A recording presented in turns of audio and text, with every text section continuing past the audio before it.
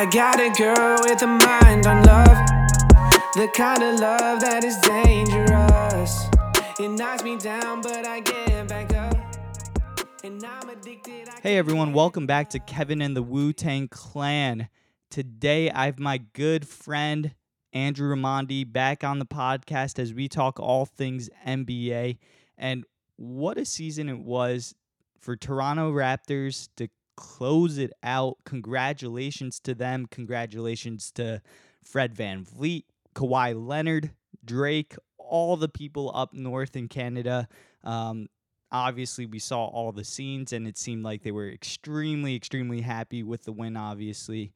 And it was just an incredible series, even though Klay Thompson gets injured in that game, tears his ACL.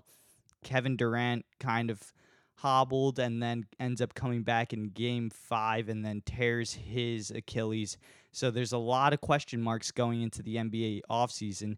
And I think that was highlighted by the big, big news on the Anthony Davis trade going to the LA Lakers. And we break all that down in this podcast. So we talk about all the legacy stuff that the Warriors kind of leave because of this 5-year run. Then we talk about Anthony Davis going to the Lakers and all the trade ramifications and the off-season ramifications for all of these different free agents that are coming up. And then we also talk about Toronto and what this means for them and what this championship means to them as a franchise, as a city, and then as a country. So thanks again for listening, and let's give my buddy Andrew a call.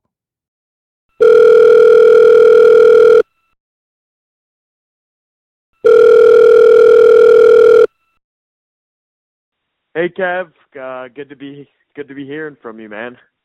Hey Andrew, so thanks for coming on to Kevin and the Wu-Tang Clan. And it's been, I always say this and you always make fun of me for it. And no, it's pretty much justified this time, if any. So it's been a crazy, crazy week in terms of, we had everything, injuries, finals, and then injuries in the finals, all the drama that took part in the finals. And then we also had all the things in the NBA offseason kind of came together yesterday. We're recording this on a Sunday night, and everything came together with that Anthony Davis trade. But we'll get into more of that later in the podcast. But what we did want to do today is kind of touch upon the finals, give our thoughts on it. We obviously previewed the finals, what was it, like 2 weeks ago now? Yeah. And it seems like our predictions were just a tiny bit off because we both didn't predict the winners at all. Toronto ended up taking it in 6. And I don't know I guess generally what I wanted to ask you was, what did you gather from the results of how the finals ended up turning out? Kawhi kind of guiding Toronto to their first championship, going crazy. Yeah, man, it's funny because, I think it's also a couple things are coming to mind. First, I'll start here though. Because we're doing this over the phone, as anyone who's listening can probably tell, and I had a little bit of time to kill while I was kind of waiting for you to call, and I was listening a little bit. I was like, I'd be interested, even though it was only 2 weeks ago. I was like, let me listen to our finals preview kind of a little bit and see what matches up and what doesn't. And I mean, there are some interesting things, like you're talking about VanVleet and stuff like that, and kind of needing that scoring punch and blah blah blah. And I'm like, oh, that happened. But it's so funny, even beyond being wrong about picking who is going to win, which is fine. It's okay. I'm happy about it to some extent, being wrong in this situation. And I certainly believe the Raptors had a chance to win. But anyway, what I was taking from it, it just this finals, and we said it as it was happening, it was so difficult to talk about because there were so many like weird moving parts in terms of KD and Cousins and all this other shit. So, and I was just listening, and we're talking about these certain things, like, I don't know, like we're talking about like the Curry Draymond pick and roll, and it's like how things went just feels like so. You know what I mean? Like, it feels like things took such a turn in so many ways that, like, it's hard to even look back on it and be like, what did we get right and get wrong? Because it was so unpredictable, but it was so much of that unpredictability was about things like beyond the court. You know what I mean? Like, right, other than like right. the box and one and stuff like that, that'll like tactical kind of things that'll be remembered, which I feel like there always are in the finals. But even those were due to injuries, kind of. You know what I mean? Right. And I think everything, like, even our finals predictions, and I think whenever you're making finals predictions, it's like you're basically taking all the information that is available to you and then making your prediction based off of that information. And there were so many variables that ended up popping up during the finals with KD's injury and whether or not he was going to come back and play. Ended up coming back and then obviously tearing that Achilles, gets it repaired, and then Klay in the middle of at the end of Game 6 in the fourth quarter, tearing his ACL, knocking down those two free throws. Those two injuries are just the things that it's really hard to account for when making a prediction. And when making those predictions, you're just kind of like, all right, if this goes according to plan, or if they all stay healthy, this is what I think is going to happen. So it was just tough to even predict all of those types of things that were going to happen. But I thought and I think what's a little bit unfortunate is that I wonder if the narrative coming out of these finals is not that Toronto's title is tainted in any ways, but there's kind of like this wondering of if the Warriors were at full strength, what this series would look like. Yeah, there is some of that. Not as much as I kind of thought.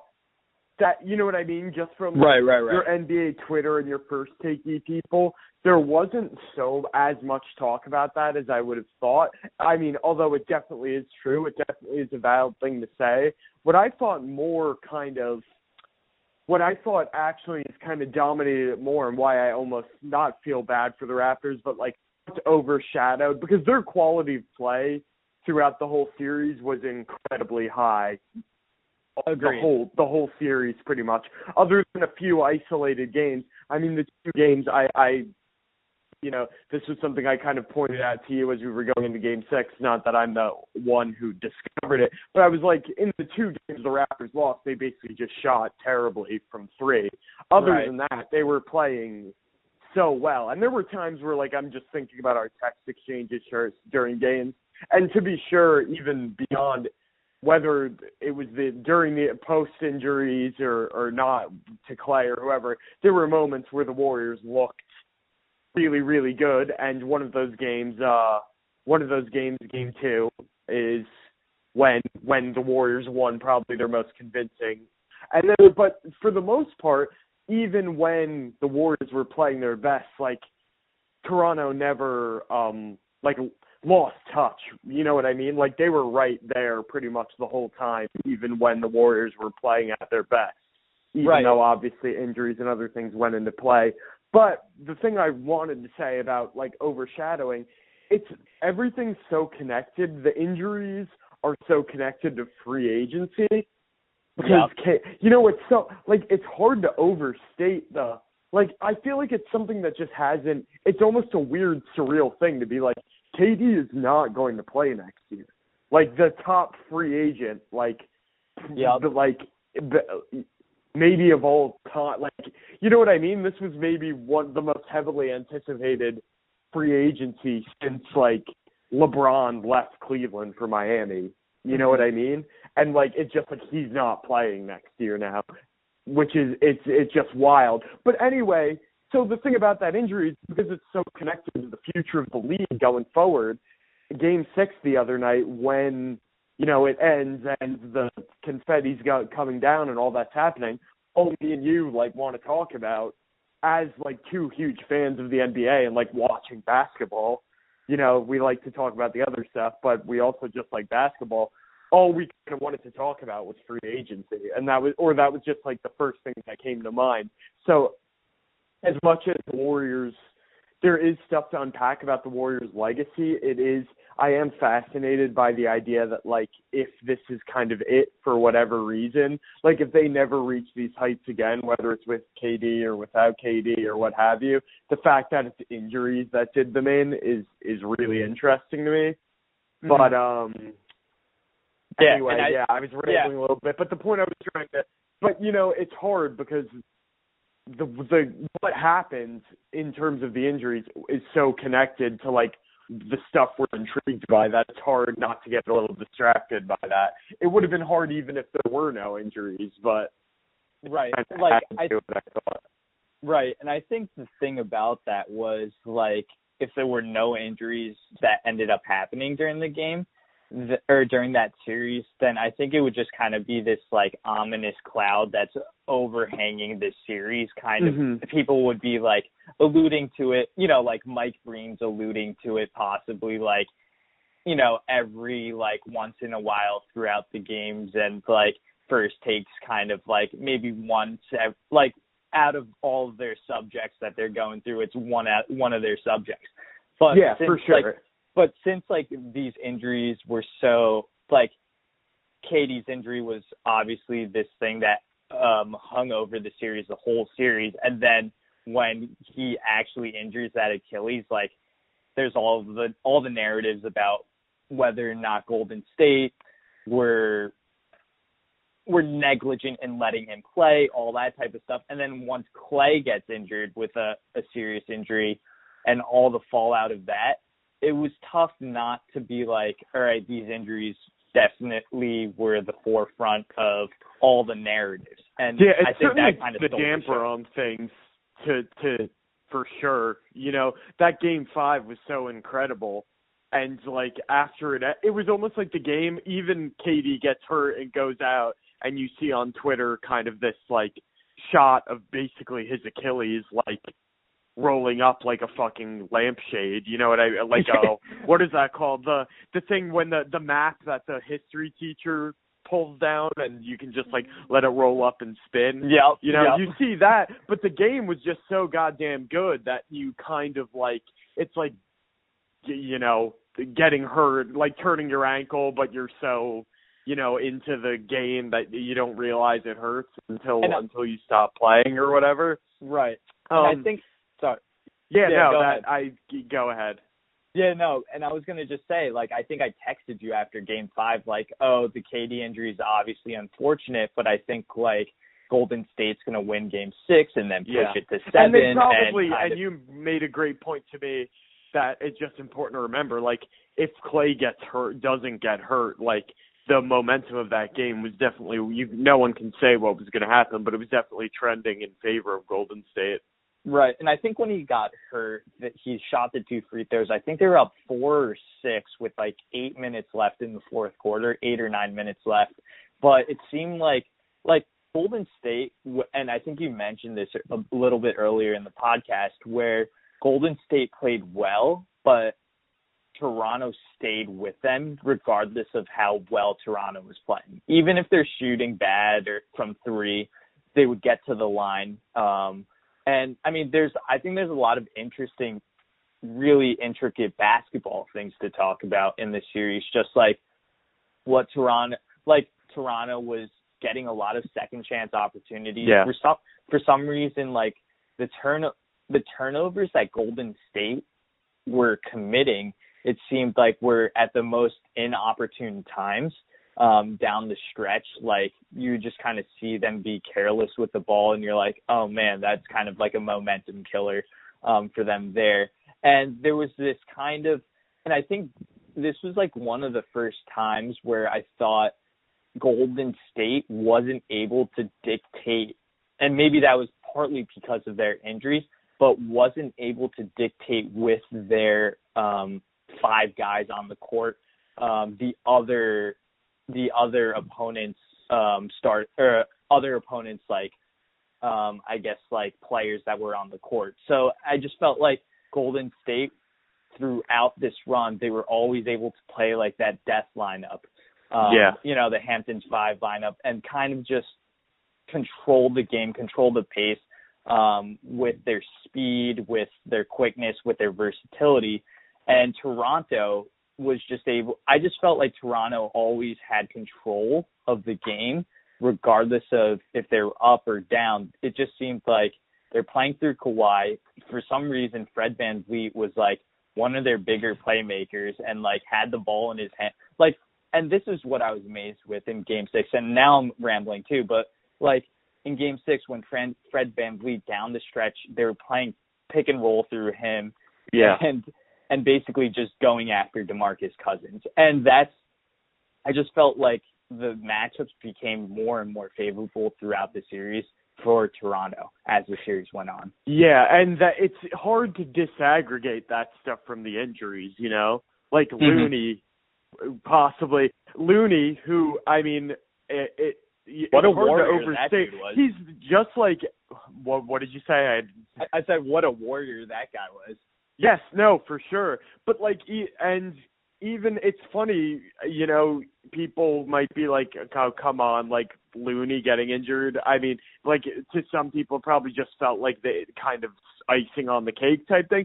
But like having him in there and being effective and being able to switch defensively and stuff like that, as opposed to DeMarcus Cousins, and that is something I always tried to make a point to mention when we were talking about DeMarcus Cousins coming back from the Warriors, is like, listen, he is like, out of any player who's going to play like possibly significant minutes for them, not knowing that they were going to have so many other injuries and that all these other guys would have to play.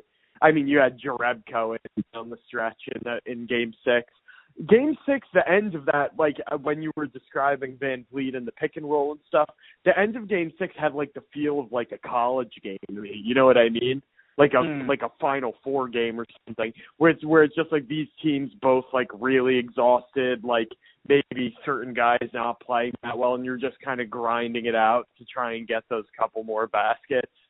And, yeah, totally. You know, you're just trying to go with whatever works. Like Kawhi was weirdly, I mean, obviously had that.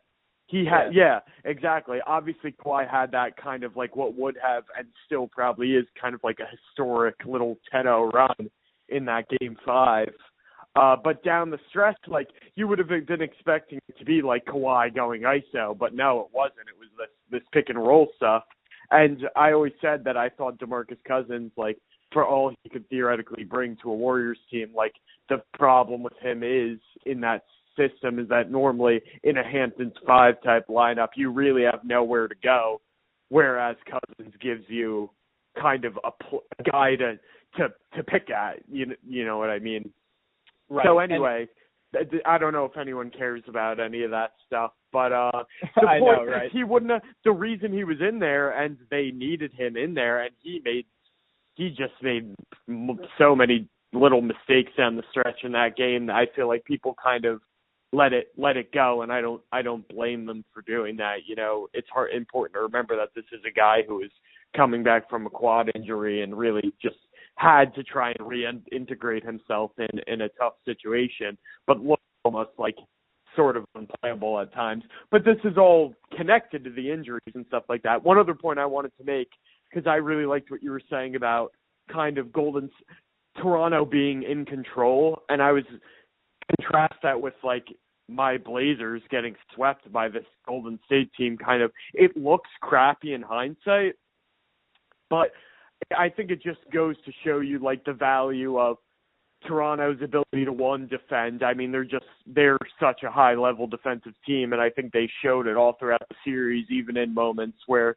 maybe they were getting lit up a little bit, compared to Portland, who was basically an average team. And I think Golden State even like definitely showed the ability, whether it was against Portland or Houston, to still be able to kind of blow teams out of the water even without KD. But you know, Toronto showed an ability to with the pace of their offense and kind of all that. There were so many moments, especially early on in the series, where like things just felt so frenetic, and like normally it's teams trying to catch, you know what I mean? Like the team playing Golden State feels like desperate and they need to score on every possession, but so many times it felt like kind of the reversal of that, where Golden State was like needing to basically hit every shot to just keep pace. But it's hard to, you know, determine how much of that was Toronto's greatness, and I think it was a lot of it, and how much was kind of injuries and the Warriors being shorthanded and things of that nature. But at the end of the day, it's important to remember that this is part of it. Last year, not Kyrie Irving, but, you know, last year you had Kevin Love being injured, you had Kyrie being injured in certain series, certain final series going back. Like, at the end of the day, that's part of it. 2015, I believe. Yeah. Yeah. So and I think injuries are definitely a part of it. And that's why you build the depth of a team. Obviously, when you have a chance to get a player like Kevin Durant, you're going to take it and try to sacrifice, obviously, some ancillary pieces to acquire a player like that. But then once those players get down, the drop off from someone like Kevin Durant to the next guy, let's say Alfonso McKinney, is going to be a significant drop, and it's going to be noticed. And there's things that you can't do with a lineup that includes Alfonso McKinney compared to Kevin Durant. And Kevin Durant was the 1A option for the Warriors all season long. I think I read a stat somewhere where KD's isolations and his like pick and roll offense was like two of the most played offensive sets that Golden State ran throughout the regular season. So he was clearly probably the most important offensive player for them, even though they had prolific shooters like Curry and Clay, and that's kind of why this team works so well, because you could kind of just have KD take the ball and isolate or do his thing, and if he was late in the shot clock, kick it over to Curry, kick it over to Clay, and they could just shoot the ball, and more times than not it would go in. And like I think a lot of it, I think there's a couple different narratives that we could kind of pull out. I guess from a higher level point of view, like what you think about the Warriors' legacy as a whole, because I think this might be the end of the chapter, especially with all the speculation of KD possibly going to New York Knicks, the Brooklyn Nets. I don't know what other teams you want to name, but there's a bunch of speculation that he's leaving Golden State. So I was wondering like what you think about the Warriors' possible legacy after this 5-year type of run, and I guess like what you think about some of the narratives coming out of the finals. Like, did Clay raise his profile? Because despite the injury, like throughout the series, he pretty much kept Golden State afloat with the shooting that he had. I think he was shooting like 55% from three or some ridiculous number like that. I think there was also a narrative where Curry was kind of like, they flashed that 0 for 7 like go ahead shots within the last 2 minutes of the game for Curry, and it became 0 for 8 when he missed that 3 to go ahead in Game 6. So is there this idea whether Curry's a clutch type of player? I don't know if that's like first takey or not, but that's probably another narrative. And then kind of like what do you do with like this aging roster if you do end up trying to re-sign Clay and KD? Because like you were saying at the top of the podcast, if you resign both of those guys and they decide to return, that's significant cap space allocated to those two players for the next year who aren't going to be playing for you. And Clay maybe might come back, but if they make a playoff run, but it kind of looks dire for them. And I'd be kind of interested to see what the odds are out of Vegas for this team for next year. Like I've heard a lot of different prognosticators kind of talk about maybe them being a 6, 7, 8, maybe a 5th seed in the West because of all these injuries. And it really hampers, and I think this is one of the points that I want to make, is it really hampers their ability to make moves if they do re-sign those two guys. And I think they would be ultimately happy to re-sign both of them because of what they've brought to Golden State throughout the years. But for next year only, it's going to really hamper what they're able to bring in, especially guys off the bench. And it could get very ugly next year, especially with just Curry and Draymond. I don't know what's realistic for a team like that.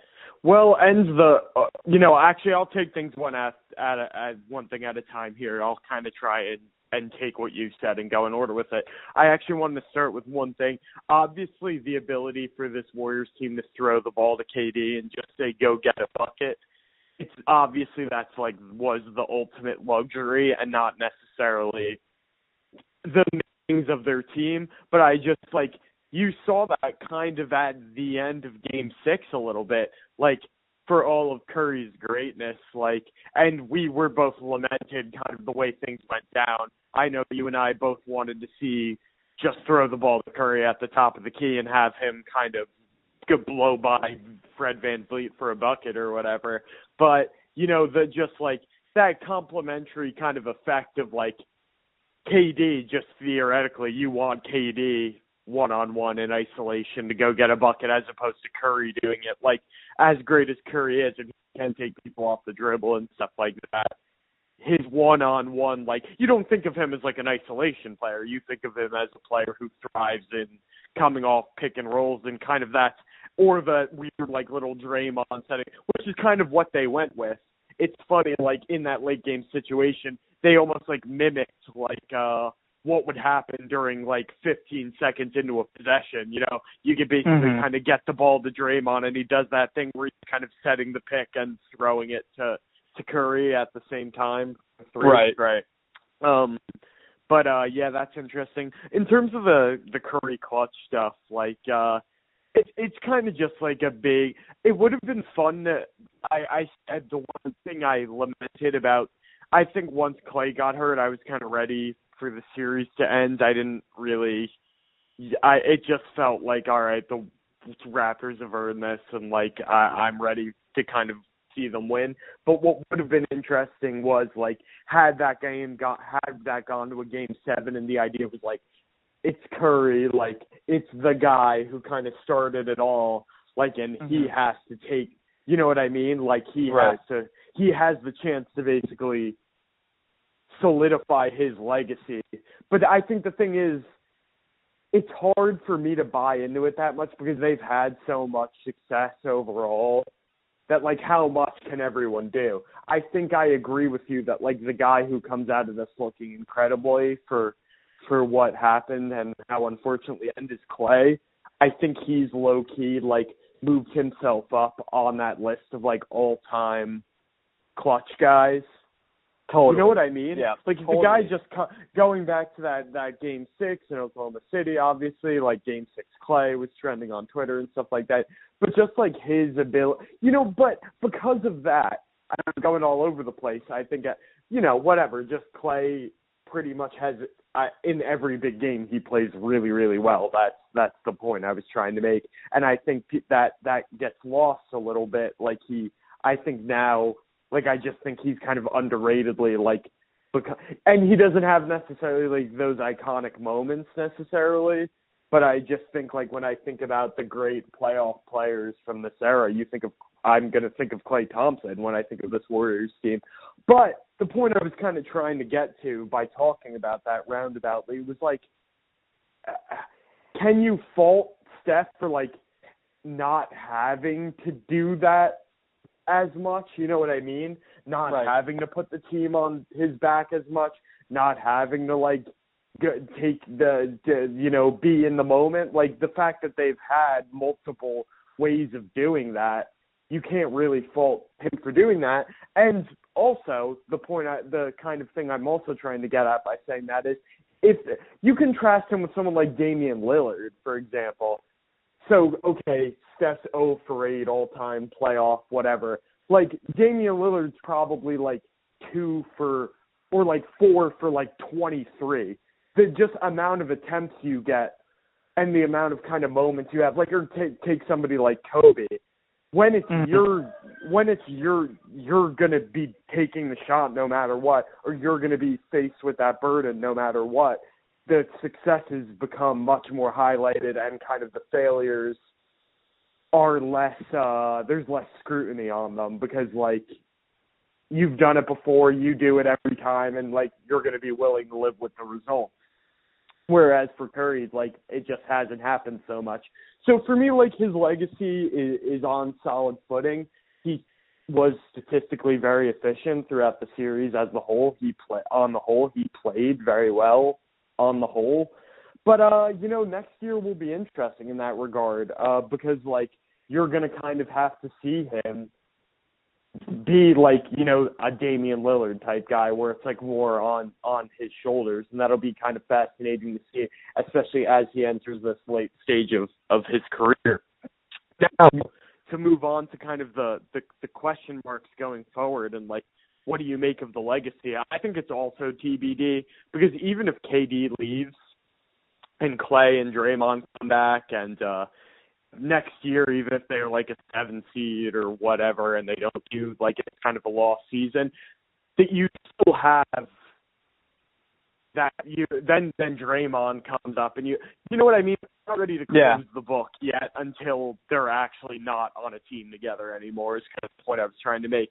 Now, beyond that, though, thinking about next year, and I was saying this to you after the finals, kind of in a different way, but I think the chances of KD coming back are now higher than they were before. I just think there's more of a desperation on the side of the Warriors to kind of get him back now and to kind of maybe, although you wouldn't have him next year, but like the idea of maybe having that, I don't know, the word isn't stability, but to have to not close the book on it in such a awkward and kind of what if way, you know what I mean, to at least have the chance that the band may be back together at some point in the future, I think is more important now because, and that's the way, these NBA dynasties don't always end in a very tidy way, but it's very possible it doesn't happen here.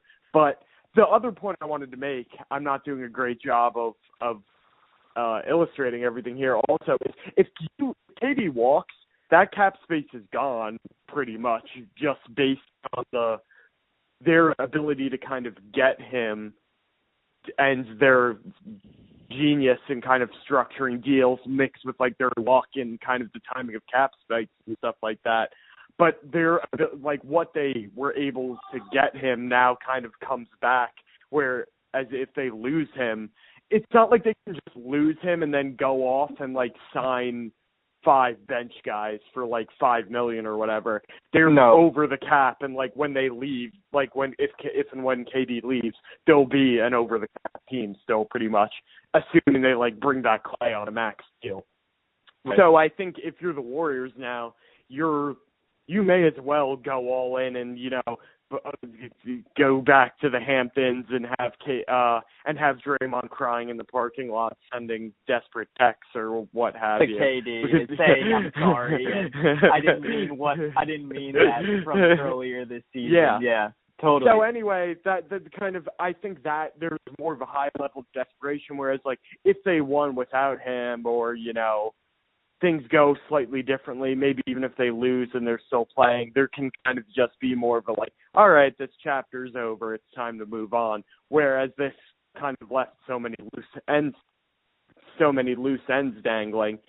And now, maybe KD, and the other side of it is like, maybe KD's, maybe this kind of we can reshape his perspective in some way. And the initial reporting is that it hasn't changed how like from the Rich Kleinman camp and stuff like that. The initial reporting is like, no, this hasn't changed their like line of thinking at all. But I don't know. I think there's just a better chance that he goes like, if the Warriors are willing to offer me like a 4-year deal or something like that, this was a good situation. Me coming back in a year, in 2 years now, off an Achilles injury, like there's a difference between like being able to go to the Knicks and kind of do the LeBron thing and be like, well, if that first year no one else comes, like at least going forward we'll have a chance, and if I waste 1 year, who cares? Like now next year's gone and you're going to be coming back, and like you don't know if you're going to be the same player anymore. So maybe you want to stay in that more comfortable basketball situation now, as opposed to you're kind of just trying to do the best thing for your career going forward, as opposed to having all this kind of freedom to write your own narrative. So I think there's more of a possibility that happens. But the interesting thing from the Warriors' perspective is if they do that, you can't get the whole band back together now, because if you do that, if you sign KD and Klay this offseason, you probably don't have room for Draymond the year after that, and you're not going to get all of them playing together next year. So you really can't. You kind of have to make the decision if KD wants to re-sign and you're the Warriors. And I think it's an easy one. I think you would take KD even coming off an Achilles as opposed to Draymond. But, there's a lot of uncertainty, and that's why I wasn't able to necessarily articulate that all in the best way. But I think I kind of was able to hit on everything I wanted to hit on. Yeah, and I think that's like the big theme, overarching theme, is that word uncertainty of this whole off season for a countless number of teams, but especially the Warriors in terms of the range of possibilities of their future. And especially with I think there's two things here. I think a lot of things in the media have kind of underplayed Klay Thompson's free agency. It seems like he's going to be coming back to the Warriors if they offer him a max deal, all that type of stuff. But it's also kind of interesting how people have kind of written it as solidly in ink in terms of him going back to the Warriors, and he's free to do what he wants to do, and going to, let's say, the Lakers, especially if they make an intriguing offer, all this type of stuff. I don't know. I think that's where it gets really fascinating to see what are the moves that the Warriors do, and if it's enough to bring Klay Thompson back. And then if KD comes back, I think this is also underplayed as well in terms of the seriousness of his Achilles injury. And I think a lot of people don't, and I think since medical technology has become so great in today's sports world, especially with guys coming back from ACL injuries after 8 months and performing just like they were pre-injury, it kind of clouds the seriousness of what an Achilles injury does for all these types of players that have had Achilles injuries in the past. I mean, if you look at DeMarcus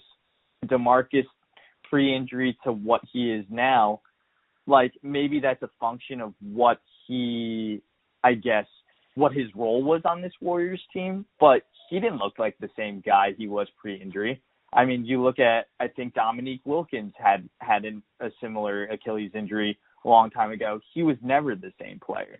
So a lot of these guys that end up getting these Achilles injuries aren't the same players they were previous to what to their playing level. Yeah. And I think that's I think that's something that people are just kind of writing off because sure. They want to just believe that KD, because of how great KD is as a player, and how people are confronted with the idea and the possibility that he might not ever reach the greatness that he has achieved thus far in his career, and at such a young, early age of I think he's 29 or 30, around that age, where you should be hitting the cusp of your prime, and for that to be robbed and taken away from a player because of a serious injury like this, it's kind of an unfortunate reality to confront.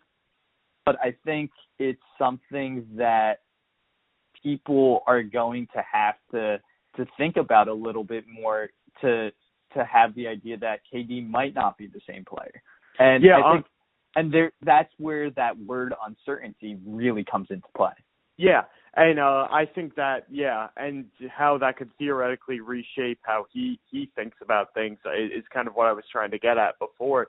But a thing I wanted to point out and bounce off to you, this is a point I heard Nate Duncan make on his podcast, just in terms of the unfortunateness of the timing. Like, KD was about ready to become with LeBron James kind of getting older and older, and this season especially starting to see maybe the first signs of wear and tear on him. KD was probably going to be finally hit that point where he's the number one guy in the league. Obviously you have your Giannis's of the world and stuff like that, but he was pretty much ready to take over that mantle as being kind of the premier super, the best player in the NBA basically. And now he does it. And that's why his free agency was so intriguing, and the idea of as he kind of enters that phase of his career and he has the chance to kind of go down all these different career paths, it was so fascinating. And now that's just more and more muddled. A point I wanted to make to you, and also what's so funny is Cousins, you made a good point. I would just argue, I don't think you were trying to do this, by the way, I don't think it's really fair to say he's not the same guy yet, because I don't think he ever really got a chance to fully come back, and having to simultaneously come back and integrate into that Warriors team where he was necessarily going to play a diminished role. I don't think I don't think I can call that a lost cause yet. Not that, and he'd be an above average player anyway, but it'll be interesting to see where his free agency goes too. If KD walks, maybe he comes back to the Warriors, you know what I mean? And he would become a crucial piece, you know what I mean? You would really want to have him if you're the Warriors, with Klay Thompson probably being out until at least March or so. But a point I wanted to make real quick to you, as we consider, and then maybe, I don't know if there's anything left to, maybe we can circle back to the Toronto at the end. Yeah. But I think right. That's but probably we want to talk about Anthony Davis and stuff like that. And I feel bad because I would have liked to talk a little bit more about the Raptors, so maybe we can do that at the end. But as we start to shift towards Anthony Davis and free agency, I wanted to make a point just about with so much stability, I was thinking just about these other kind of teams. I was thinking about the Rockets earlier. And if you're Daryl Morey, and let's assume, not that he did, but let's assume he leaked to Woj this stuff about Chris Paul and kind of blowing it up, right? With the idea that I'm gonna blow it up. If you're Daryl Morey, aren't you kind of I kind of wish I hadn't hit I kind of wish I hadn't hit the. Set this thing in motion so soon, because actually now that I look around the NBA, we're actually in pretty decent shape compared to a lot of these guys. Same thing if I'm the Portland Trail Blazers, or if I'm the Milwaukee Bucks right now, or something like that. But although the Milwaukee Bucks do have pieces, I'm just kind of assuming the Bucks are going to re-sign all of their guys. But there's kind of this underclass, and we always knew this would happen at some point, that we've talked about this on the podcast ourselves multiple times, of this, when the Warriors thing finally ends, who's next? But there's kind of this, and there are all these people who are ready to, the Blazers, for example, could get leapfrogged by, the Clippers and the Lakers and what have you. But there are these kind of NBA B teams, like the Nuggets, too, for example, who kind of can go hey, we're actually in pretty good shape, and if a couple things change, we could, and especially it kind of ties back to the idea of the Raptors and making that big all-in move for Kawhi, but being hey, if one thing breaks our way, we could be the fucking NBA champions next year. So there's more of a gulf than there ever was before. You know, I feel like this theme over the last few NBA seasons, like from a broad top-down armchair GM perspective, has been like, when is it time to blow it up versus, you know, keep things together. And I feel like we're almost seeing a shift where it's like you have a bunch of teams in boom or bust situations, and now you have some teams that like consistency actually maybe is a prized possession.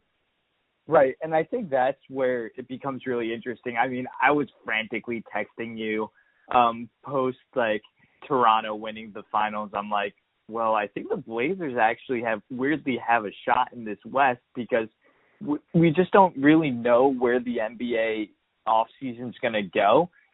And it seems like now more than ever, especially with next year, with Klay and KD being out and the uncertainty of their futures, we don't know, like, who the favorite really is. I think I asked you over text, like, who do you think is the favorite next year? And that kind of, like, we're just throwing out names. Like, I even mentioned Philly, I think. Yeah, I know I mentioned the Bucks. The Warriors at one point, although it was before I knew Klay had torn his ACL. And good on you, kinesiologist Kev.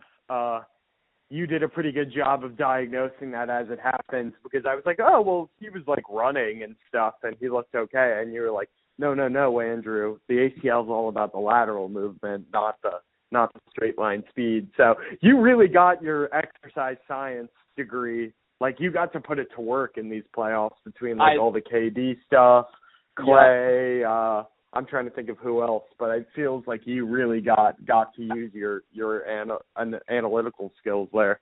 I feel like I went 2 for 2 on that. Yeah, no, you when nailed. I saw it real time, I was like, I don't know if that's an Achilles injury right away, especially the first KD injury. I was like, I think that looks more like a calf, and then the second, and then the ACL tear for Klay, I was like, ooh, I think he might have torn. Like, how that KD story, and I didn't mean to cut you off. We don't have time to really go down this rabbit hole, but just like, it's so insane that happened, isn't it? Like, there has to, at some point, are we going to get like the story of like the doctors involved in that? Because maybe it is an incredible. Like, either it's the most incredible fluke ever, or people really, really fucked up. You know what I mean? Yeah. Like, it's so incredible to, like, the layers of all of this stuff is just really unbelievable.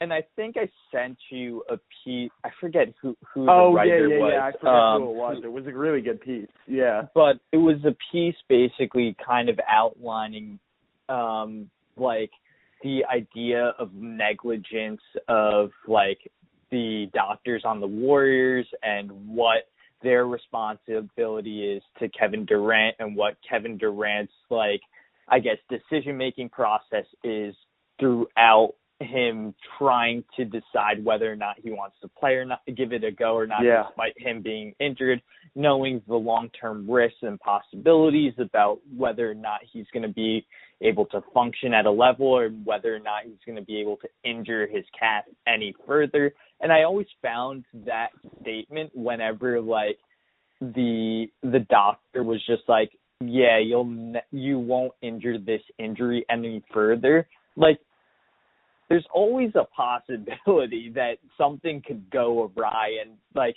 that one thing could affect something else. Yeah, of course. You just don't know. And I was always like befuddled by that statement, especially with, like, the calf is pretty close to the Achilles, and all of those things work in conjunction together. So it's kind of mind-boggling to me that those things, like, wouldn't be able to affect one another. But at the same time, I could also see how the injury that he did, that KD eventually had, was like a very, like, I don't know, like, I can't really, it was just like a one-off type of thing. It's not like he broke down over time. It was just like that one incident. And like that it's just the weird symmetry of, like, getting hurt and people thinking it's your Achilles, but it's not, and then actually, like, it's impossible for my, even if it was the biggest fluke of all time, it's impossible for my mind to, like, you know what I mean? Like, there's a gap there that, like, my brain is forced to fill in with, like, well, someone must have fucked up. And it'll be interesting to see if KD has played it, like, the right way.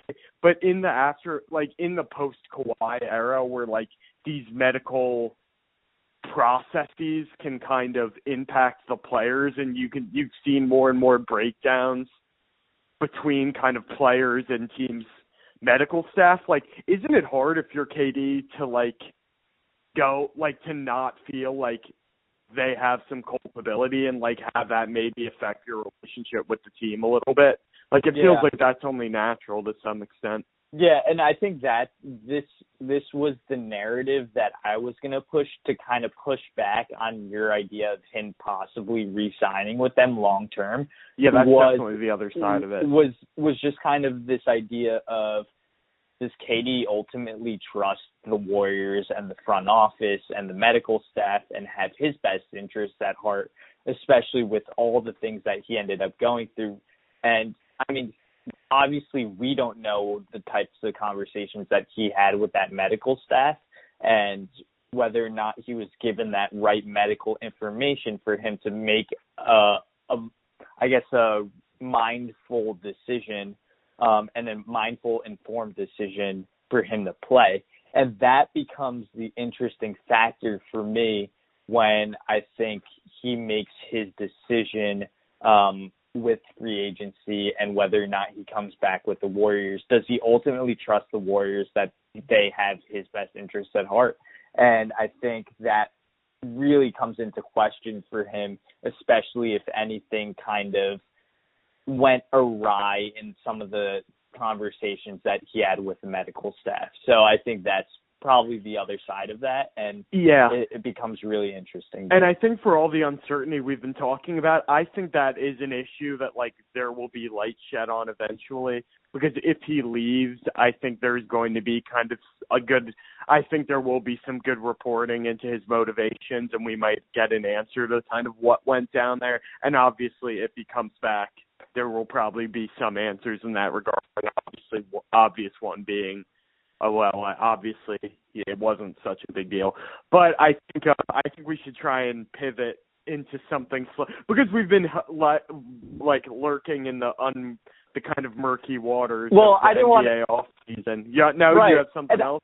No, I didn't want to bring it up, but let's get into it. I mean, because the Anthony Davis trade, it's almost from two amateur NBA podcasters' perspectives. Well, why don't I just throw it to you this way? So we'll start. The Lakers finally traded for Anthony Davis. This has been like kind of almost like a running thread of just like NBA speculation for a long time, and so many different things of, we've talked about it in so many various ways, and there's just this weird full circle feeling to it, because what ended up happening, basically the Lakers trading Lonzo Ball, Brandon Ingram, and Josh Hart, and 3 first-round picks to the Pelicans. There's some pick swaps and extra pick swaps involved that we didn't necessarily know about when it came down yesterday that I think are very intriguing. But I wanted to get, and I think I know what you're going to say here, but why don't I just toss it back to you as someone who talks about the NBA all the time, and, we have a good idea of like kind of these different narratives and stuff like that. What was your just gut reaction when it finally came down the pipeline? I just said to myself, and I was with our good friend Chris Cardone as the deal went down, and he breaks the news to me that Woj drops this bomb, and I'm like, holy shit. And that was my gut reaction. And it was like, the fucking Lakers do it again.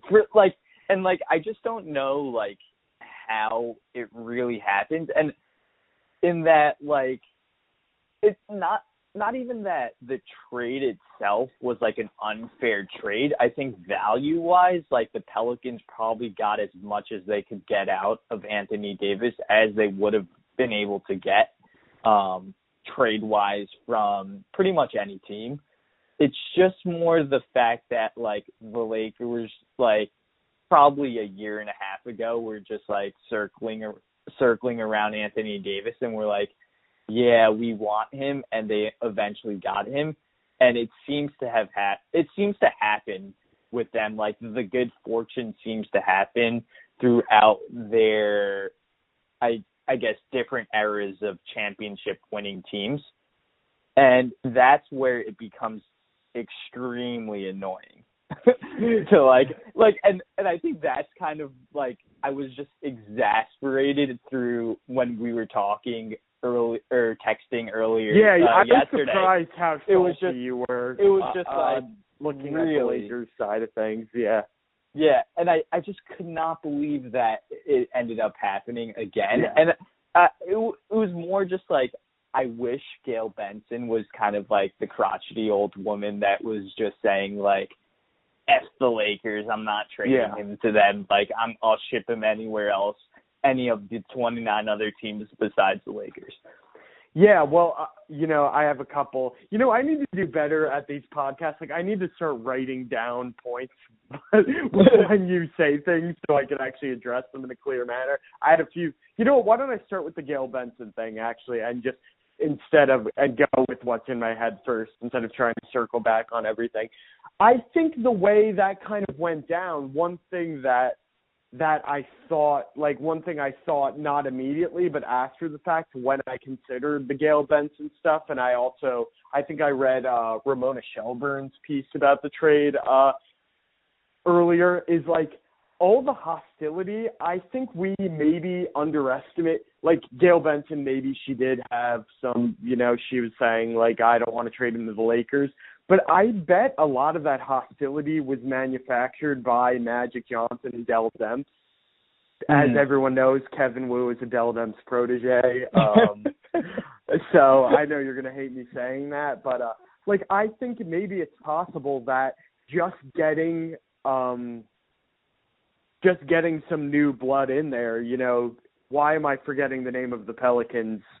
David Griffin, just getting David Griffin in there and kind of having him negotiate with Rob Pelinka. I don't know how involved Pelinka. Apparently, Dell Demps didn't even want to talk to Pelinka and would only talk to Magic. I think that was in the Ramona Shelburne piece.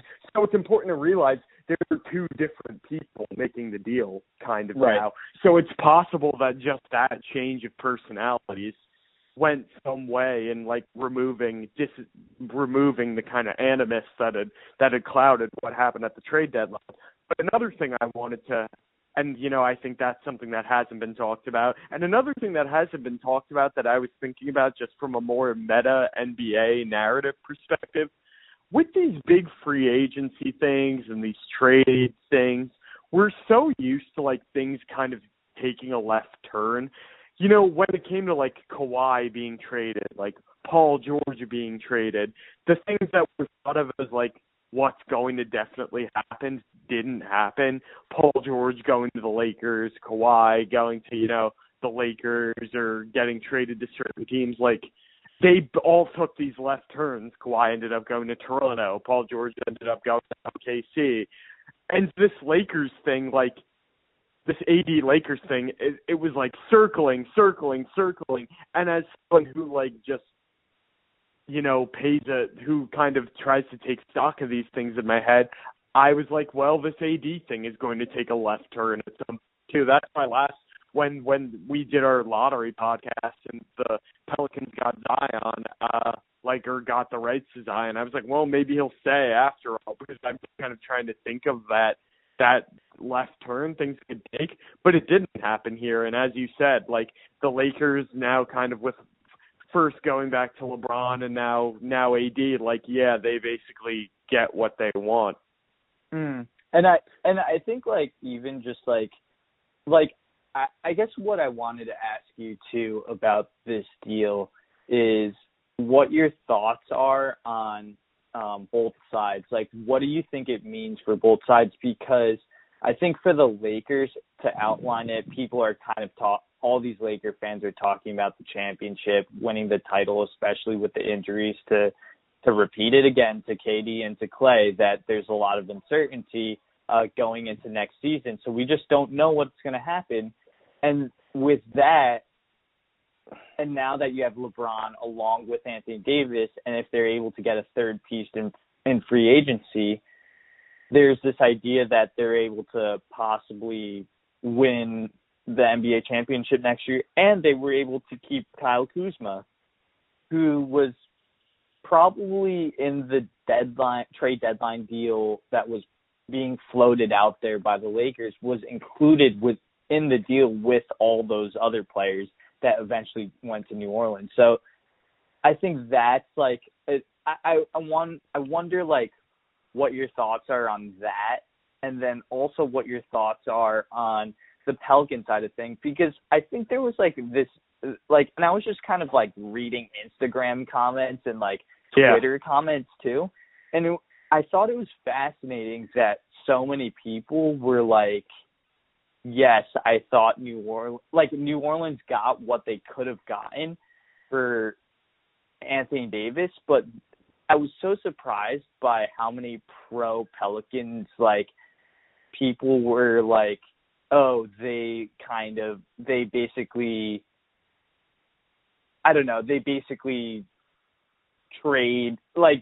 won the trade over the Lakers.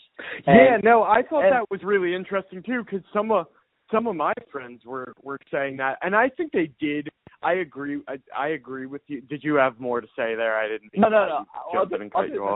Other than that, I just thought, like, I was surprised that so many people thought the Pelicans won the trade. I had friends saying to me, just like kind of more casual NBA fans who will like kind of ask for my opinion or try and get Ben's takes off of. I had a lot of people saying like, well, the Pelicans definitely, like, when you're talking about, like, I think this was a win-win trade at the end of the day, probably. But a lot of people saying, like, the Pelicans certainly won. And, like, the Lakers, well, they gave up everything and, like, you know, blah, blah, blah. I think it can be both, because I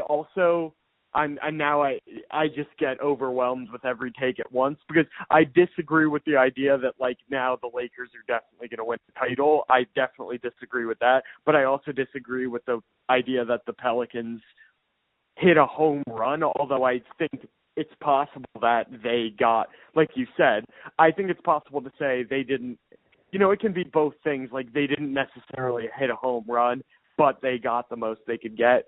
The Boston thing, and I don't want to go off about the Boston thing. We talked, like, this is a conversation I just feel like we've had a million times. The idea of, like, what was on the table from Boston or what wasn't, I don't think we'll ever really know. Like, just to give you an example, Ramona Shelburne's reporting on the trade in her piece today said that Tatum was included in trade talks. And Mark Stein reported that they didn't make Tatum available, which is why kind of the Pelicans went back to the Lakers. So it's possible that maybe the Celtics were like only willing to do like Tatum for AD straight up or like something like that, you know. So the idea of what else was on the table was out there. All of Woj's reporting kept saying like, oh, they want to do a 3-teamer, they want to get an established pick, you know, an established player, like a current all-star and a possible future all-star.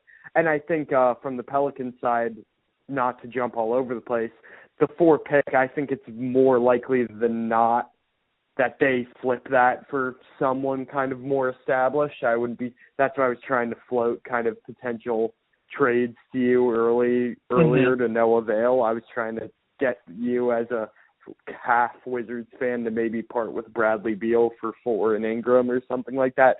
But let's start from the Pelican side, and then we can move to the Lakers. My rationale for kind of bucking the idea that the Pelicans, like, robbed the Lakers, like some of my friends were saying to me, is this. There is just no guaranteed all-star in this trade. Lonzo Ball is not a guaranteed all-star. He's a very unknown quality. Him and Drew will be a fascinating backcourt if it comes to fruition, like if there's no other intervening trade, and will be really interesting. But there's just no guarantee that Ball is anything other than like maybe like his floor, I guess at this point I would say is like low-end starter.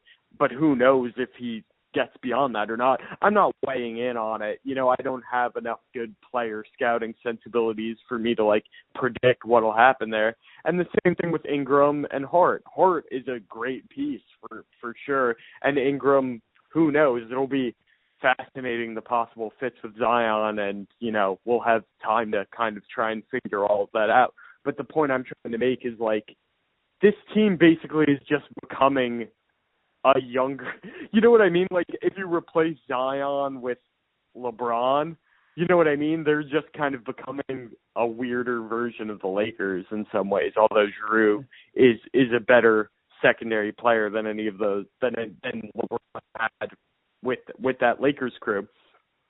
But what I think is, so this is Tim Bontemps. This is the Pelicans haul of picks from the Lakers in this trade. The number 4 pick, which, as I mentioned, they could flip for something else. A top 8 protected pick in 2021, which becomes unprotected in 2022. Unprotected pick swap in 2023. And for anyone who may be listening and doesn't, a pick swap just means, like, if the Lakers finish, get the 6th pick and the Pelicans get the 18th, they have the right to swap 6 for 18. This happened famously in those Sixers trades in the Hinkie era. So unprotected pick swap in 2023, unprotected first in 2024, and unprotected swap in 2025. 2024 and 2025 are a long time from now. We do not know what that Laker team is. There is zero guarantee that Laker team is going to be good in 2020 or 2025 from where I'm standing. So I think underrated is the pick side of things, and overrated is the player acquisition side of things. Yeah. And I spent 3 more minutes than I needed to getting to that point, but, you know. No, and I totally agree with you. And I think that's where it becomes interesting, where maybe there's this narrative with big market teams that there's an overvaluing of their own players, and that in some way be kind of like gets overhyped in trades, and then like what the Pelicans got players wise isn't anything to write home about and something that I'm excited about at all. In terms of like Lonzo, Brandon Ingram, Josh Hart, like you were saying, there's no guaranteed all-star there, so we don't know what that is. But the idea of the possibility of picks later on, especially even I would say starting in 2023, is going to be interesting because LeBron's contract, I believe, is up by 2022, I would say. So that becomes fascinating in terms of we have no idea what that team's going to look like at all. So it's kind of like the model that Boston and unfortunately my Nets with Billy King kind of ended up happening with them, and all the picks and pick swaps that the Nets ended up giving up for Paul Pierce and Kevin Garnett to join their team. That's pretty much the outline of what David Griffin did there, and I think that's going to be something that's underrated that wasn't reported at first when the huge trade announcement was made, and now when you dig deeper, then I could kind of see if you're making that argument of things, then I could see where maybe the Pelicans won the trade. But players-wise now, like, you obviously would want Anthony Davis over anything that was given from the Lakers. And moving on to the Lakers side of things, I think it becomes really fascinating to see, like, their third player. Like, there's all these rumors about Kyrie possibly going there. Yeah, and that started to bubble up today. And I've been on the Kyrie to the Lakers train for a while, and I think as I consider it more and more, like, if I were a betting man, I don't know what the odds are. And as a Nets fan, you probably don't like to hear me say this. I would probably bet on the Lakers right now if I were betting on a Kyrie destination. I don't think they're necessarily the favorites, but they're the team I would probably put my money on were I a betting man. Yeah, and I was gonna definitely ask you that and see, because like I just think, I mean, and you and Chris were in a group chat, And Zillow Chris kind of came through for us and kind of gave us this tip that Kyrie ended up buying a home in South Orange, and it possibly being a sign of things to come with him maybe going to Brooklyn or to New York for next year. And then there's all this talk about whether or not that home is indicative of his free agency moves, and that definitely got me excited as a Nets fan. And then when this trade went down, my head was going in a million different directions, but then my immediate thought was like, Kyrie's probably wanted to play with Anthony Davis, and I think it's been reported now and floated out there that he's really wanted to play with him, and for him to go back to LeBron, he already knows how to play with LeBron. And I don't know, I just think it would be like a weird move for him. Like, it's definitely a winning move, like, for him in terms of that possibility of those three guys playing together. They would probably win a lot and maybe be close to favorites next year if that were to happen. But I just think it would be a weird narrative move in terms of like what the NBA like fan would think of Kyrie maybe going back, kind of like with his tail between his legs, going back to LeBron and being like, yes, I need you to win, basically. Yeah, I get what you're saying. I wanted to just say two things with that. One, if there's any star in the NBA that I believe like would there's always like this idea of like I was thinking back to like Gordon Hayward's free agency or something like that, where they're always reporting, like there's always some report that comes out like they're truly conflicted about what to do, you know what I mean? But there's always this sense that maybe there was a plan in place all along, especially with LeBron years. It's always been that, like, where you get the sense there's this master plan. And now the Knicks and KD, like, there's kind of this idea. If there's anyway, the point I was kind of trying to make was if there's a player that would, like, buy a house in one place but then not go there, it would be, or if there was a player to truly not know what he wanted to do and make the decision kind of impulsively, I would pick Kyrie. I just think he's such an enigmatic guy in that respect, and it's pretty hard to, like, suss out his motivation.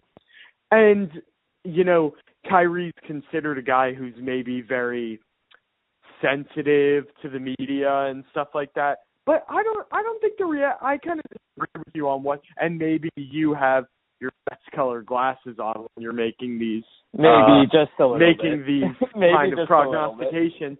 But I would kind of view it as, I think it would be pretty easy to spin that move as like, well, I like basically as a maturity move, going back to LeBron as a side of maturity, like, well, I've realized like what my best role is and like what I tried to, go off on my own and do things, but now I've learned that like I'm actually best when I, do this and that, you know what I mean? Or like now I'm ready to be, as LeBron gets older to, take more of a leadership role and, we can work together. Whereas like back then I was the young buck who couldn't be tamed kind of thing. So I don't know. Right. But whether it's Kyrie or Kemba or what have you, I mean, the fact of the matter is LeBron James and Anthony Davis, I mean, is that the best combination of two players on a team in the NBA at this point?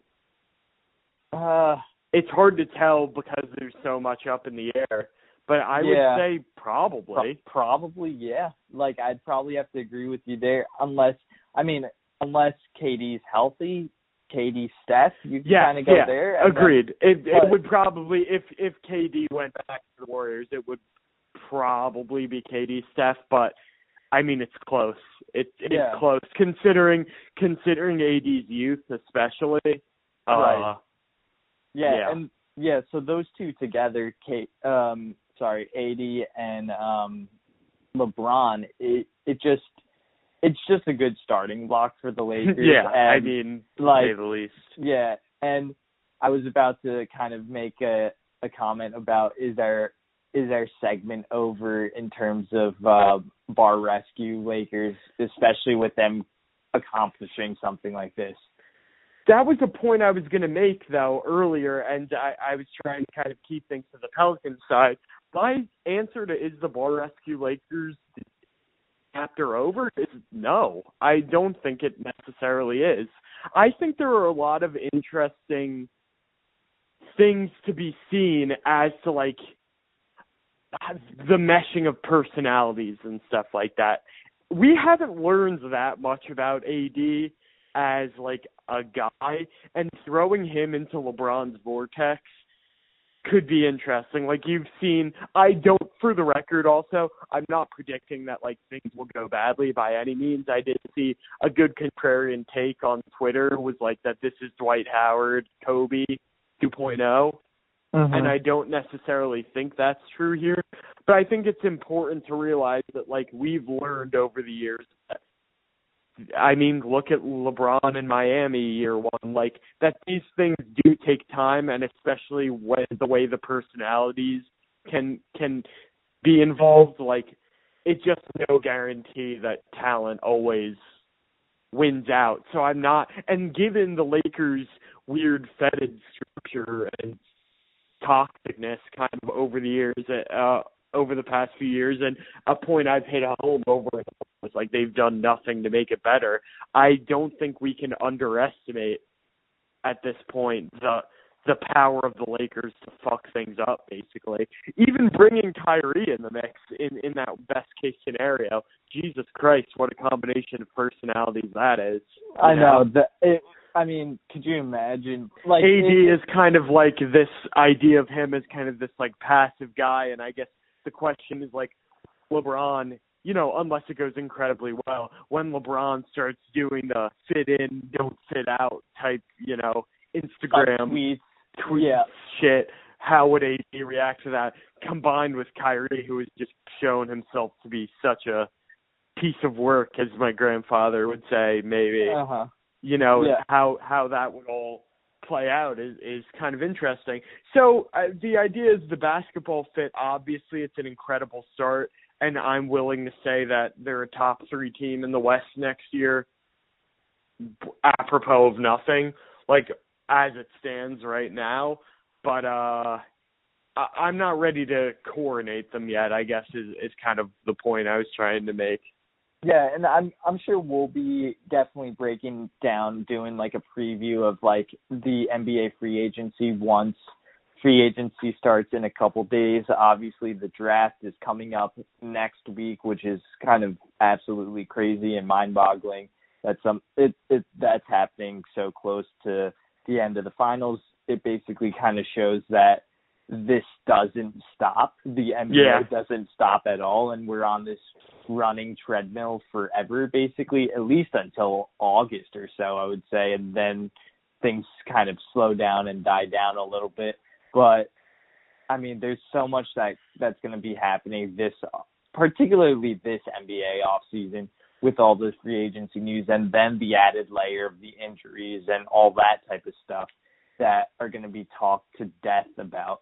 But I think what I like overall when I'm looking at this deal between the Pelicans and the Lakers, it just, what it shows to me is that, like, the Lakers ultimately got what they wanted out of all of the hoopla, all of the Magic Johnson stuff that ended up happening. They ultimately got Anthony Davis, and that's what they wanted probably a year ago, and that's pretty much all that really matters. And for at least for them, and LeBron's going to be happy that he has a player and a partner to play with, and basically his move to LA has been vindicated because he was able to get a second star to come play with him. And then on the Pelican side of things, it sucks to be a small market team. I mean, it just like all the stuff that was drummed up, and then we were also and a side piece to this story is, like, you sent me that Rich Paul story. Yeah, we didn't even mention Rich Paul. I was about to jump back in and say, the thing about the Lakers getting what they want, it is important to realize that there is we can't tell for sure, but the fact that there was at least some level of Rich Paul involved, you know what I mean? That they didn't get what they wanted in a vacuum. They got what they wanted because this is what other people wanted. So, and we're actively working to make happen, you know? Yeah, totally. Yeah, what did you make of that Rich Paul piece, though? Did you have any kind of did you learn anything about this? Did it change the way you perceive all of this at all, or was it kind of just like a confirmation of everything you thought? I mean, I think it was a bit of both. I thought the details of everything were very interesting in terms of how everything works, but I think at the end of the day, it was kind of like, oh yeah, like it's not like we pretty much knew everything what was going down, but it's kind of like, oh, that stuff happens in the NBA. Yeah. I think that's kind of like the known unknown of the NBA of like, yeah, shit happens and all that type of stuff. But yeah, it was just like some of the details within the story were fascinating, I thought. And that's where I thought it was a great piece to kind of read and kind of like read over and be like, huh, that's going on. Like, what were some? Well, I thought it cast an interesting light on the player empowerment stuff. Like, it's not something we've gotten into very much on this podcast, but that you hear other people talking about, the idea of like, has player empowerment gone too far? You know, something like. Honestly, actually, I was eating dinner with my mom and dad last night, and I brought up the Anthony Davis trader. They mentioned it to me, and I was just kind of like getting there. I was just like, do you know who Anthony Davis is? And blah, blah, blah. And my parents were my dad was just, he said something about just like kind of like noting that over the past few years he feels he's noticed in the NBA players kind of being able to control their own destiny. And he just mentioned this idea of players being more powerful than the owners, which I don't think is an uncommon thought as it pertains to the NBA, and something we thought of, and something, you know, that gets talked about on, you know, Bill Simmons and blah, blah, blah.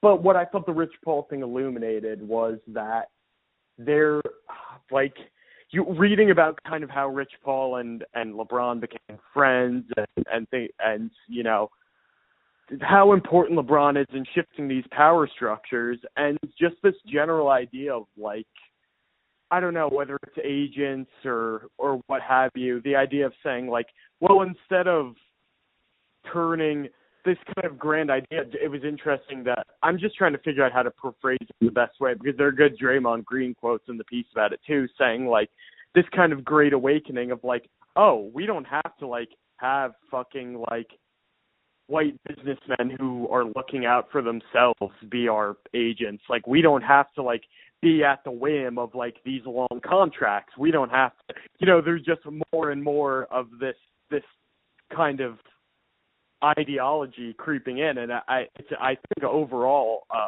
a good thing, and I'd rather the NBA be dictated by the players, and I would rather have more people, you know, I'd rather have less elitism. This was another thing that actually came up. I don't know if you read that Jalen Rose New Yorker piece and the backlash to it too. I thought it was fairly fascinating about this idea of analytics and like why players might have backlashes to analytics, and some of it maybe being driven from a place of like, you know, it being this kind of elitist thing that like having kind of these Harvard educated nerds running things as opposed, and kind of like having the fates of these players in their hands. Anyway, I thought the Rich Paul piece was interesting from a political perspective, because as much as there's their interference, and like you said, it illuminates that this stuff happens. It's still a relatively novel thing. You know what I mean?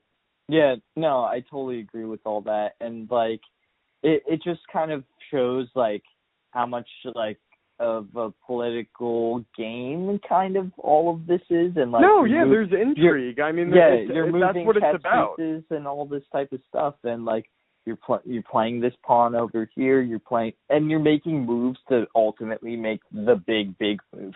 I think that's what kind of like the story pointed towards. And I thought it was fascinating, and then overall it kind of like what, and I think you did a great job of like kind of this transition of what this specific trade points out in terms of the larger ecosystem of the NBA as to how it points to player empowerment in their ways to move about where they want to go in the NBA. And ultimately, Anthony Davis got what he wanted by kind of airing his dirty kind of laundry or whatever, like, you know, and there was open, and and it worked. You look back, and I didn't mean to cut you off, but I wanted to kind of tie this point in too. I think Zach Lowe, I'm trying to think, there's just been so many goddamn pieces written. I don't know if it's Woj or Shelburne or Zach Lowe, but this idea of like, no, it was in the Rich Paul piece, like, you know, back when we were talking about like Anthony Davis getting booed at like the home games and like them having to play him and all of this awkwardness and stuff like that. Like, it worked out in the end, and I think that's important to realize. And I wonder if whoever the next version of Anthony Davis is, like, if things continue in this way and like players being willing to take further and further kind of gambles to get what they want, basically, it will be an interesting thing to keep track of as we think about kind of the structure of the NBA and how it operates on the whole. Yeah, and that's what I totally kind of like. That's like what the mind was going in terms of who's the next guy that's going to possibly try to pull this off. Because like when an agent and the player ends up seeing what went down with Anthony Davis, I think it kind of plants a seed in their minds of, oh, we can do this too, and we'll get our way in terms of being able to move because of this ticking time bomb of not losing the value of the asset and being able to extract something for Anthony Davis, for example, in this trade, and in this situation. So I think it's kind of like another example in this bigger movement of player empowerment and being able to kind of choose the destinations as to where they want to go. And I think even ultimately when you do look at the Paul Georges of the world and Kawhi Leonards, while they might not have gotten their ultimate like dream destination, Paul George ultimately made the decision that he wanted to stay in OKC over going to LA when he had the decision to make it. Who knows what Kawhi's going to do, but it worked out pretty spectacularly for him to cap off this year in winning the NBA championship with Toronto. And regardless of where Kawhi goes, like, Toronto's indebted to Kawhi and what he did for that city and for Canada as a whole. And I think that's where his free agency gets intriguing as well. And I think, why don't we wrap up with the Raptors, especially with them being the new NBA champions, and this is kind of why we follow the NBA, kind of to like get to this moment and of like getting to the mountaintop of winning a championship and being able to talk about how this team ended up getting there. And it's just incredible from 1 year ago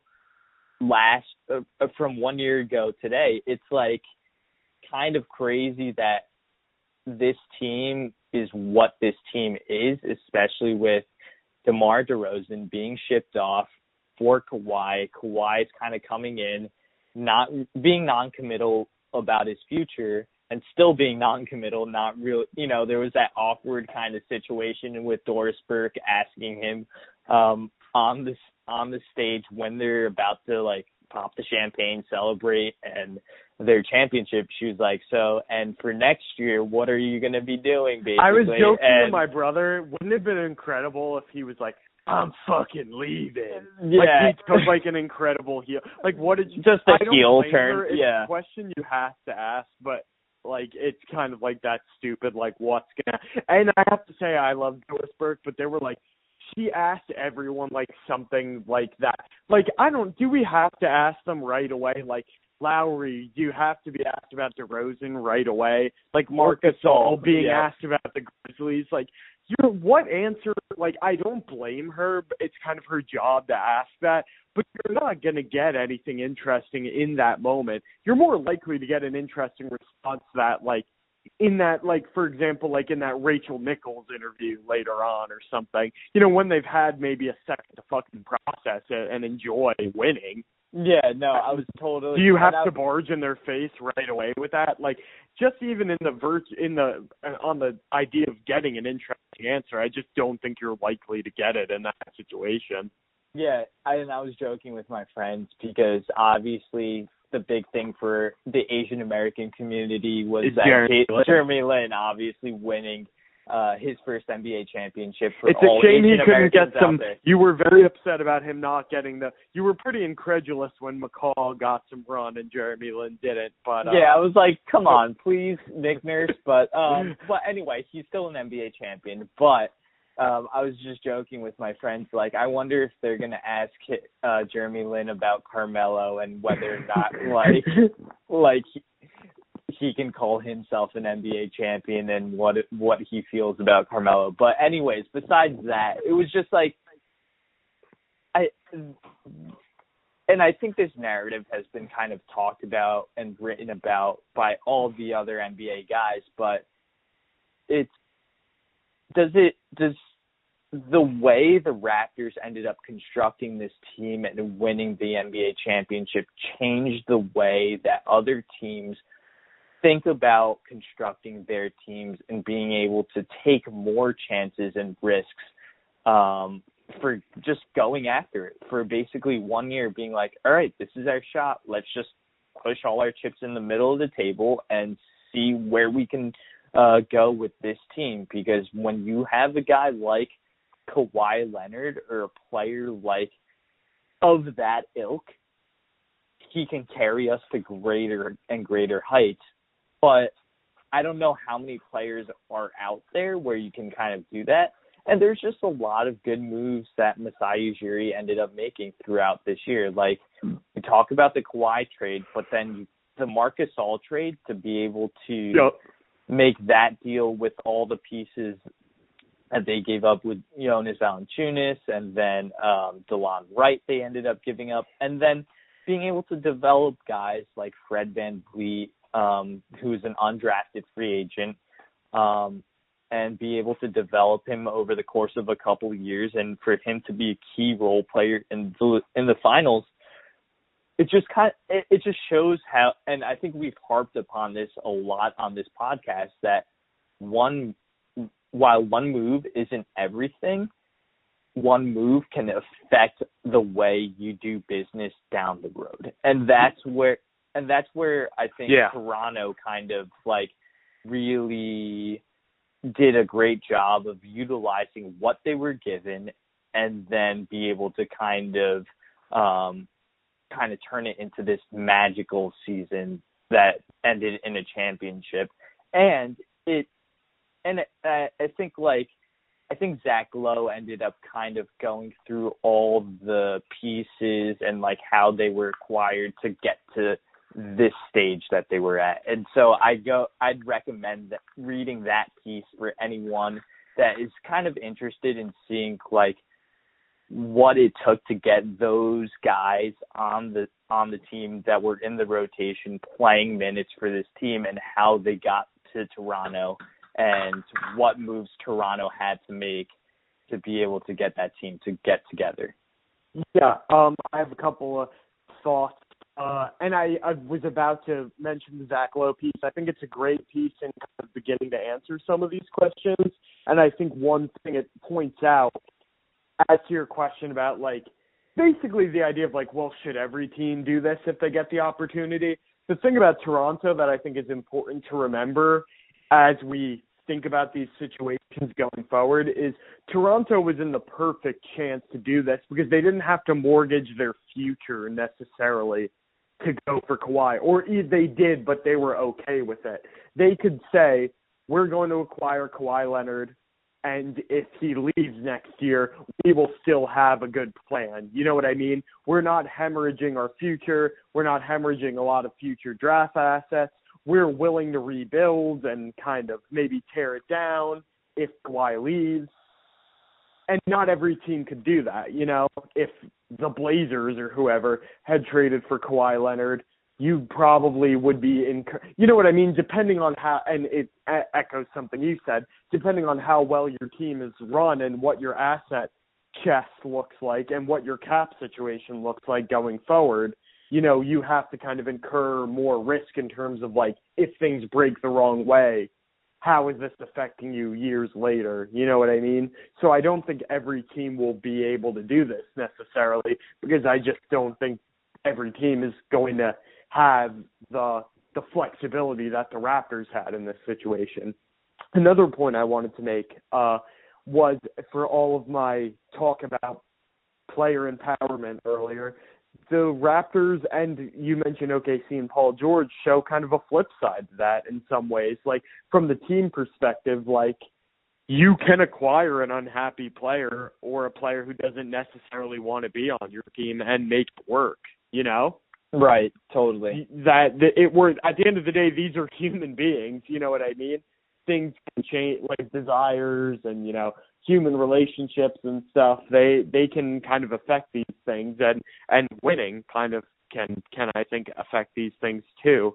So you know, that's kind of all I have to say on like, how does this affect things going forward? Maybe I wanted to ask you a question as we kind of, I mean, first, you know, another thing I wanted to mention, you mentioned Van Vliet, also getting Siakam. I think he was picked at 24. Right. And like, that's such a crucial move. And that's a drafting choice. You know what I mean? Nothing to really do with cap space or maneuvering or any trades or free agency. That's just picking a good guy in the draft, you know? Totally. Yeah. And it goes back to, like, think about Lowry and their acquiring of him, you know. When he came to Toronto, he wasn't necessarily looked at. He's really I'm glad that, I just want to take a brief aside, I'm really glad to watch him get a ring. He's really, to me, one of the more fascinating players in the NBA in terms of his skill set, in terms of his personality, in terms of kind of just, like, the weird role he occupies as kind of this, like, fringe all NBA guy who's, like, never fully gotten a lot of love and has kind of these interesting strengths and flaws in his game. I'm just happy that he was able to. I like DeMar DeRozan also, but I just think Lowry is a really interesting guy, and I'm happy to watch him get a ring. But you know, it's although it's easy, and I think this is kind of something you were getting towards too, and just something I wanted to echo. Although it's easy to be like, point to the Kawhi thing, it's important to realize all the other small things that kind of build up to these championships. And with that, I wanted to ask you a question as we think, because I wanted to give the Raptors, you know, I kind of wanted to do that Kyle Lowry side to give the Raptors their due before we turn things again towards the future. I think Kawhi's going to stay. I said this to you earlier just because of the unprecedented. I just think it's insane, the idea.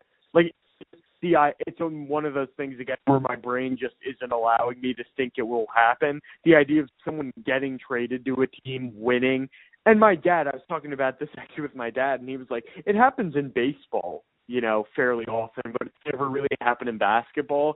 Like, someone getting traded to a team and winning a championship with that team and then leaving right away. It just seems fairly unprecedented to me, and that's why I just have to bet on Raptors, even though it's certainly possible that he leaves. I wanted to pose this question to you. If he leaves, does he still get a statue? Yeah. I think so too. Don't you just build the like, he gets the statue, Marc Gasol gets one, build one for Jeremy Lin gets one? Yeah. I mean, like, Toronto is, like, you saw the fans, like, during the wide shots of, like, Jurassic Park outside their stadium. Like, it was insane out there. And, like, you would see, like, and I thought it was really cool to like kind of see all over Canada cheering for this one basketball team, because they only have one basketball team, and for them to come all together to root for this one team was just really kind of cool. It reminded me of like when they show fans during the World Cup, and you see like all the U.S. fans rooting for the U.S. men's national team and rooting them on. You kind of it kind of had that feel going on when they showed all those crowds playing, and it just made me think, like, if you're Kawhi Leonard, why would you want to leave that? Like, maybe he's just like a different wired type of human being compared to me, but he certainly is. I mean, we haven't even talked about Boardman gets paid on this podcast. Right, I know. Yeah, that's like another thing, and that just shows how much NBA stuff there is, and it happens in the span of like 2 weeks. But it's like, it's so hard for me to even fathom that he would leave after having such a good thing going on with Toronto. But I mean, Toronto has some interesting moves to make. I think he's a free agent. I believe Gasol is a free agent. Well, I think Gasol has an option that he can pick up or decline. But I think the idea is that he'll decline it. But yeah. So there's a lot of uncertainty with what Toronto's going to be dealing with too. So that word is popping up everywhere for every situation going on in the league, and it makes it hard for us to talk about it. Right, it's but the fact of the matter is that's what it is. Right, and I think we'll break it down in a future podcast where we'll probably throw out a free agent name, talk about their situation, and then give our predictions / give our what we think is going to happen, and then what we realistically, or what we want to happen and what we realistically think is going to happen for the player. I think could be kind of like an interesting future episode of I think of we the podcast. should do that. Maybe we'll do something because we don't have, I don't think, a lot of huge draft thoughts. Maybe we'll do something post-draft and like pre-free agency kind of thing. Right. So, I mean, there's a lot of stuff in the pipeline. All I wanted to say is congratulations, Canada. Congratulations, Drake. Champagne Poppy was very happy. I thought the conversation between him and Curry, over cell phone. I don't know if you saw that clip. No, I didn't. I actually don't even really know what you're talking about. So Curry post Game 6, as he's like walking out of like the locker room area, and like I think like walking out of the stadium, is on a speakerphone call with Drake, and he's basically like, "Man, congratulations on that," and basically acting like Drake was on like Toronto's like 8-man rotation and like congratulating him as he's like, as if he played the game. And like, that's pretty so funny. it was really funny kind of just listening to their conversation, and like, you know, I think like you would think like Curry would not want to talk to people, and because he just lost the finals game, but he didn't seem like as upset as I thought he would be. It was more just like of a good-natured ribbing between like two friends, basically. So it was pretty fascinating to kind of see that dynamic. But anyways, like, congratulations to Drake. You get your championship. I mean, you'll definitely be giving Nick Nurse massages for the rest of his life. Nick Nurse's. Should we buy NN hats? Like, that would be kind of a funny bit, I feel like, to celebrate. I think that's going to definitely be coming down in the pipeline. We'll definitely have our orders in for NN hats for sure. Hopefully we're able to find them online somewhere. And, like, overall, it was a fun NBA season. And I think this is one of the narratives that I ended up, like, maybe to kind of end the podcast. Mm-hmm. And to leave the listeners with a thought is that, like, one of the things that I ended up saying to you before the podcast and between our conversations was that ultimately I think that the Raptors winning this series is a great thing for the NBA because of all of the uncertainty and unpredictability that it gives the NBA season. And I think that was like the one, I would say, even fair criticism that a lot of non-NBA fans that were friends of mine would kind of throw back to me and would say, oh, I love college basketball, I love college football, and all this type, or mostly college basketball, but fans would be like, well, the NBA, like, you already know the Warriors are going to win and all this type of stuff. And you kind of see right here that Toronto, I doubt was even a top 3 candidate to possibly win the NBA Finals preseason. So there was somewhat of a dark horse in terms of them coming out of nowhere to win an NBA Finals. I would say they were on that second tier, and usually second tier teams, title contending teams, never really get out of the box and win an NBA championship. It's usually one of the top 2 teams that we really think of, especially coming out of like the Cleveland versus Golden State teams, or the LeBron versus LeBron and then San Antonio before then. Like, this is probably the first title winning team since the Dallas team in 2011 with Dirk that was truly surprising, I would say. No, that's a great point. And then going further back, Detroit Pistons in 2004, that was another surprise, I would say somewhat surprising win over LA. And so, like, I think it gives a ton of intrigue to potential NBA fans saying, hey, there's an interesting product here that people want, people should be drawn towards. No, and not to hit on the same points we've been hitting over and over, but to draw back to uncertainty. And as you were talking about that, I was thinking about, now we're going on, because I think our first podcast we did was pre-draft last year, was it not? Yeah, so we're talking about. So this is close to a year since. Yeah. So I was posted. thinking, I was almost feeling not emotional, but kind of reflecting on all of, kind of, we spent this whole our first NBA season podcasting, as it comes to a close. I'm looking ahead, thinking it's funny because I was just like, when we did say our preview for this season, I think the thrust of it was, the Warriors are going to win, but, we love kind of having to make that case of the Warriors are going to win, but there's going to be so much fun along the way. And that's kind of how you had to kind of think of the NBA in some ways. That's not going to be the case going forward at all.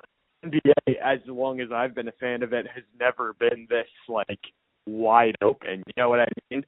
We're entering, we're really kind of it feels like between eras in some way. We as for all of, I didn't say I wanted to put the Warriors era to bed necessarily yet, but it does feel like we're in the end, and it always happens this way in sports. Things change earlier, I feel than you expect them to, usually when it comes to these things. Not always, you think of maybe the past or something like that, but when it comes to a player or whatever, it never quite ends when you expect it to, I feel and we really are at that point where when you look forward, there's so much to be excited about, and really it does feel like anything could happen, and that's such a drastic shift from the way things were before. And I'm, excited to explore that new frontier, I don't know why I said frontier, but I'm excited to, keep podcasting and break it all down with you going forward. One thing happened sooner than we thought it would, It's kind of good in a way. I think that the AD domino is out of the way, because there almost could have been, I think this podcast almost exemplified it. It's hard to almost try and attack every single thing when there's so much up in the air. So it's almost good to have one block down, so we can kind of take free agency with some kind of at least baseline foundation in place. But But I'm excited for what's gonna, as you say, I'm excited for all the craziness that's to come, and breaking it down will be fun. Yeah, and I feel like I have nothing more to say. That's a perfect way to cap it off. And what a great NBA season, and congratulations to the Toronto Raptors, and let the craziness begin, because there's going to be a lot of it. So thanks, Andrew, for coming back on to the podcast to always, talk to me about NBA craziness and NBA news. So I can't wait for season number 2 together as we break down season number 2 this next upcoming year. So what more can we ask for? So thanks again for coming on. Thanks. And for all the listeners that have kind of, traversed with us through this first year of the podcast, because I was looking at the dates recently. We just passed a year on, I think it was June 1st. That was when I posted the first podcast. It's been an incredible journey to be able to kind of be on this podcast ride with everyone.